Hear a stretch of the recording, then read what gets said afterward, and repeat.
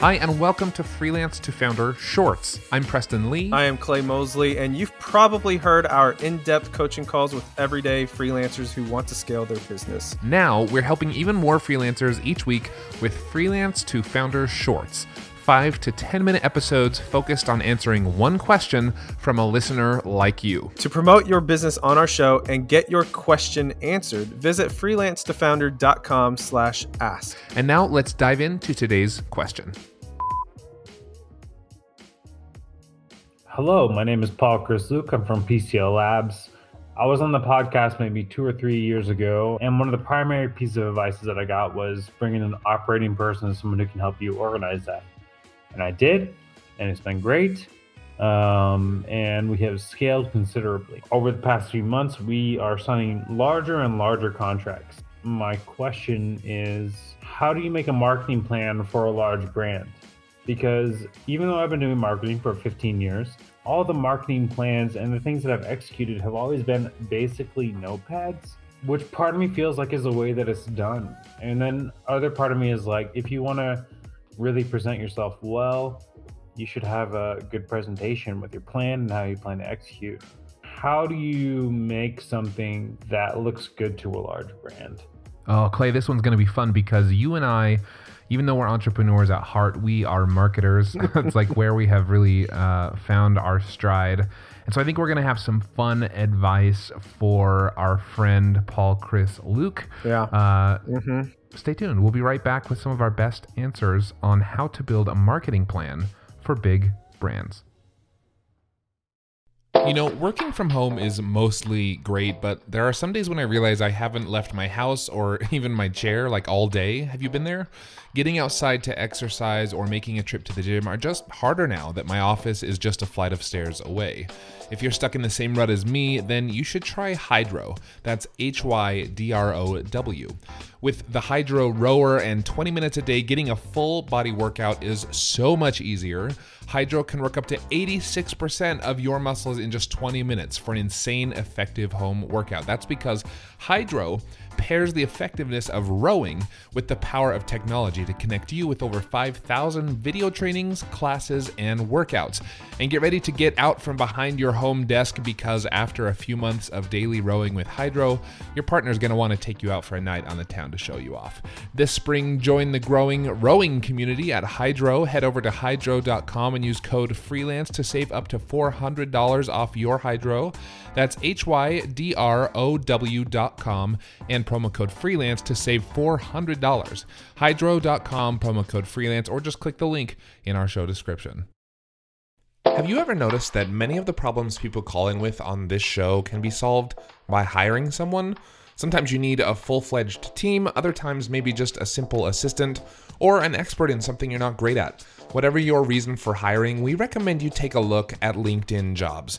LinkedIn isn't just another job board. As you may know already, LinkedIn has a vast network of more than 1 billion professionals, which makes it the best place to hire. It gives you access to professionals you can't find anywhere else. And LinkedIn Jobs makes the process of finding the perfect teammate easy and intuitive. Hiring is always easy when you have access to so many quality candidates. So easy, in fact, that 86% of small businesses get a qualified candidate within 24 hours when using LinkedIn Jobs. I've used it myself, and it was so simple. In fact, I've made multiple hires using LinkedIn Jobs. And did I mention, by the way, it's free to business owners like me and you.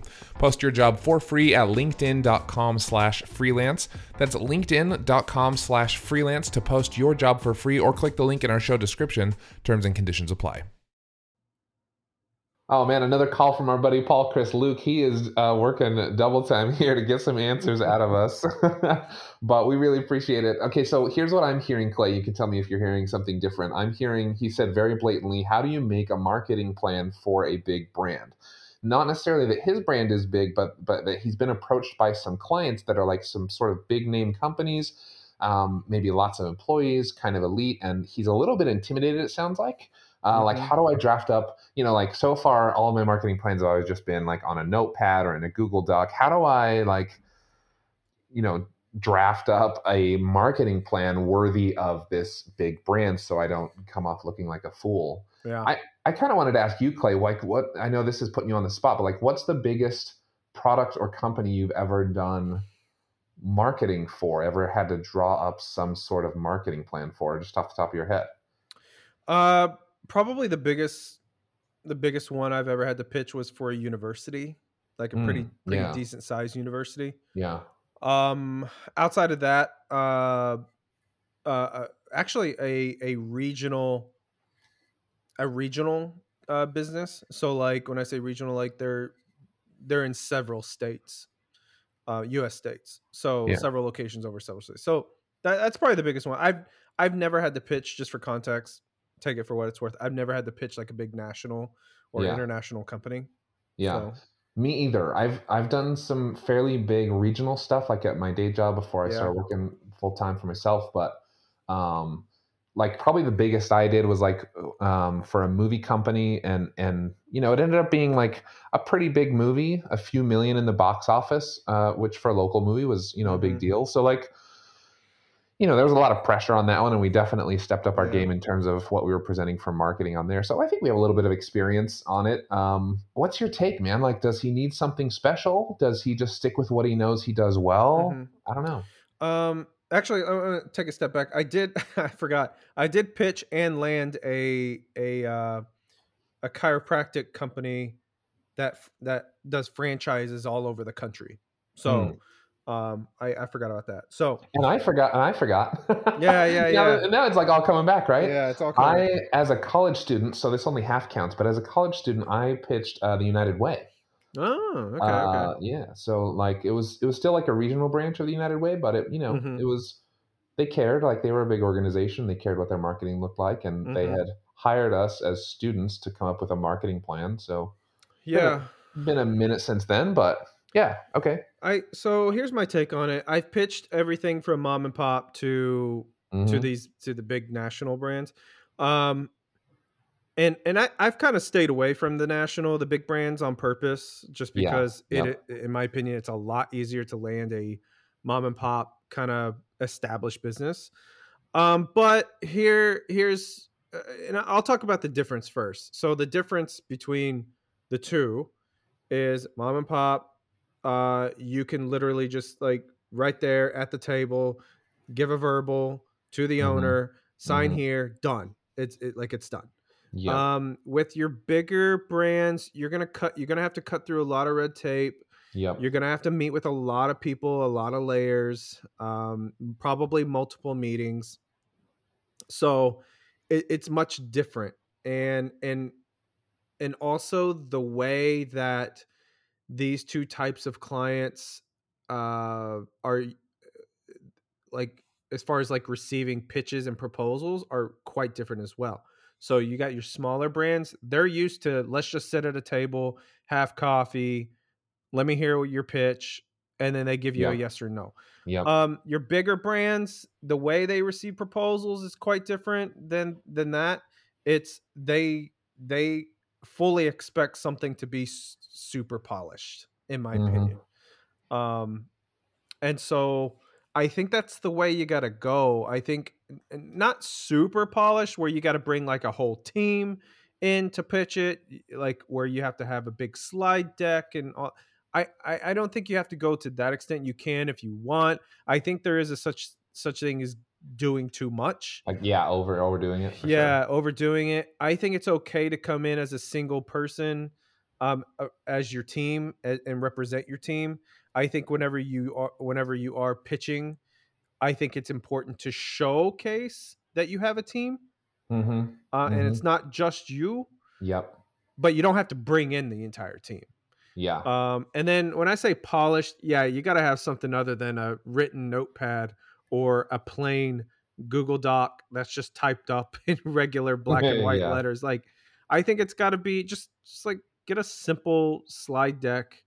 And I think that's fine. Like, it doesn't have to be super, like, I wouldn't go Prezi. You know what I mean? Are you familiar with Prezi? Yeah. All the animation. Like, don't go that. Like, that's super distracting. That, to me, that's overdoing it. I think the biggest key takeaway here is, as long as you solve their pain points, just like the smaller brands, as long as you solve their pain points, you should win the contract. Yeah.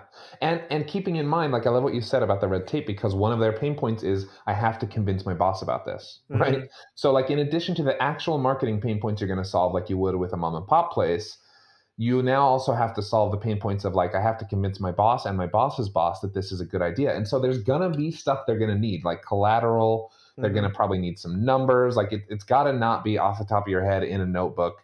You're going to want to prepare way more than you do probably for a smaller bid, because it's a bigger deal. Yep. I think too, like, we're always harping on people about communication, over communicating. For me, if I were to do this, I would hope that I would have a relationship with the person I'm pitching to, that I would be comfortable just saying, we want to give you what you need. Coming back again to this pain point of like convincing their boss. We want to give you what you need.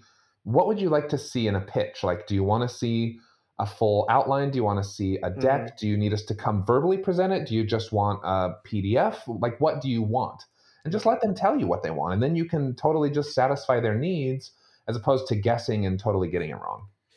Yeah, I think that's spot on. I think also sales ability comes into play here. Not that Mm, it doesn't with smaller brands, but here's what I mean. If you're talking to a small business owner, just like local mom and pop shop, you're talking to the business owner who probably wears 17 different hats. But there's probably one, two, three different things that are super high priority for that business owner. And if you hit those priorities, like you're gonna win the job. Now, the difference is with these big brands, you're going to pitch multiple layers of people typically.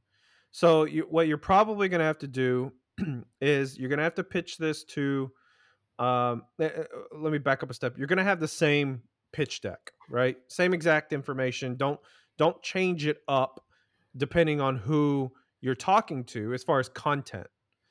How you pitch it, I think, gets changed up depending on who you're talking to. So if the first layer is you're pitching it to the marketing person, well, I would probably touch on the other areas but put a big focus on the marketing. And then whenever you are pitching to the IT guy, okay, maybe you should like touch on all the areas, marketing, finance, HR, mhm, whatever, mhm, and then mhm. do a focus on the IT. Same thing with like the CFO, right? So Yep. touch How on the does it impact the marketing. bottom Yeah. line? How does it impact the financials, right? Yeah. Make Yep. that the focus.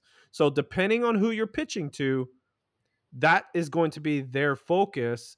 And but make sure that they know that you included all the other things in the deck. Yeah, yeah, for sure. I love that. Hmm. Tailoring it to who you're talking to. And I would say maybe my last piece of advice too is to just like keep it pretty simple. If you know you have to go through layers of people, the last thing you want is for them to like zone out. Like, let's say you're presenting, okay? uh, Either zone out during a presentation or get tired of reading a PDF or watching a video or whatever. Like the last thing you want is for them to zone out, to forget the key points and not be able to pass those along to their boss. Yep. Again, this comes back to like them being able to convince the rest of the company, where it's this size of a company, that you should be hired. And if they can't get across your main value points, then that's never going to happen. So you got to keep it Hmm. simple. And to keep them from zoning out, like don't read the slide deck. Oh my gosh, please do not read the slide deck. If you do a PowerPoint or something, please do not just read it. Yeah. Yeah. And yeah, like limit your words. Like that's a whole different episode of what makes a good and bad slide presentation. That But that will determine, I guarantee you, if somebody is reading the slide deck more than they should. In fact, in my opinion, a slide deck should just be there to keep you on track mhm, of your talking points, and that's it. But like if somebody's reading anything at all on a slide deck, you know what that tells me? That tells me they actually don't know their own product. yeah, they didn't prepare. They don't know what they're talking Hmm. about, and they don't care about their presentation. Right. Yeah, Yeah. And yeah, it's like if you're having to read it, like how do I know you're the actual expert? Like, do you know your own stuff? yeah, Like, I yeah, just one hundred assume percent. no, which they could.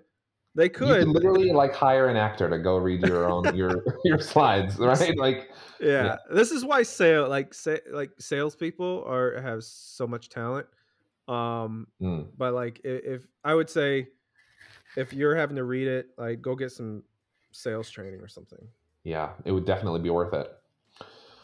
All right, man. Well, Paul, Chris, Luke, that's your second one, man. I don't know how many more of these you want, but we'll keep throwing them out there if you keep calling in. So thanks, buddy. And if you want to come have your question answered as well, we'd love to do that. Just visit freelance2founder.com/ask. You submit a little video or audio clip there, and we'll do our best to answer your question. We're not always perfect, but we have a lot of fun doing it, and we've heard it's helpful. So Mr. Clay from GetDripify.com, thank you so much. Really appreciate you being here. Pleasure. See ya. See you later. Thanks for listening to this Freelance to Founder short. Subscribe in your favorite podcast player for more shorts and full-length coaching sessions each week. Freelance to Founder is a collaboration between Millo, Dripify, and the Podglomerate. Be sure to subscribe in your favorite podcast app by visiting freelance2founder.com. And if you enjoyed this episode, tell us why by leaving a review. Until next time, thanks for listening. See ya. See ya.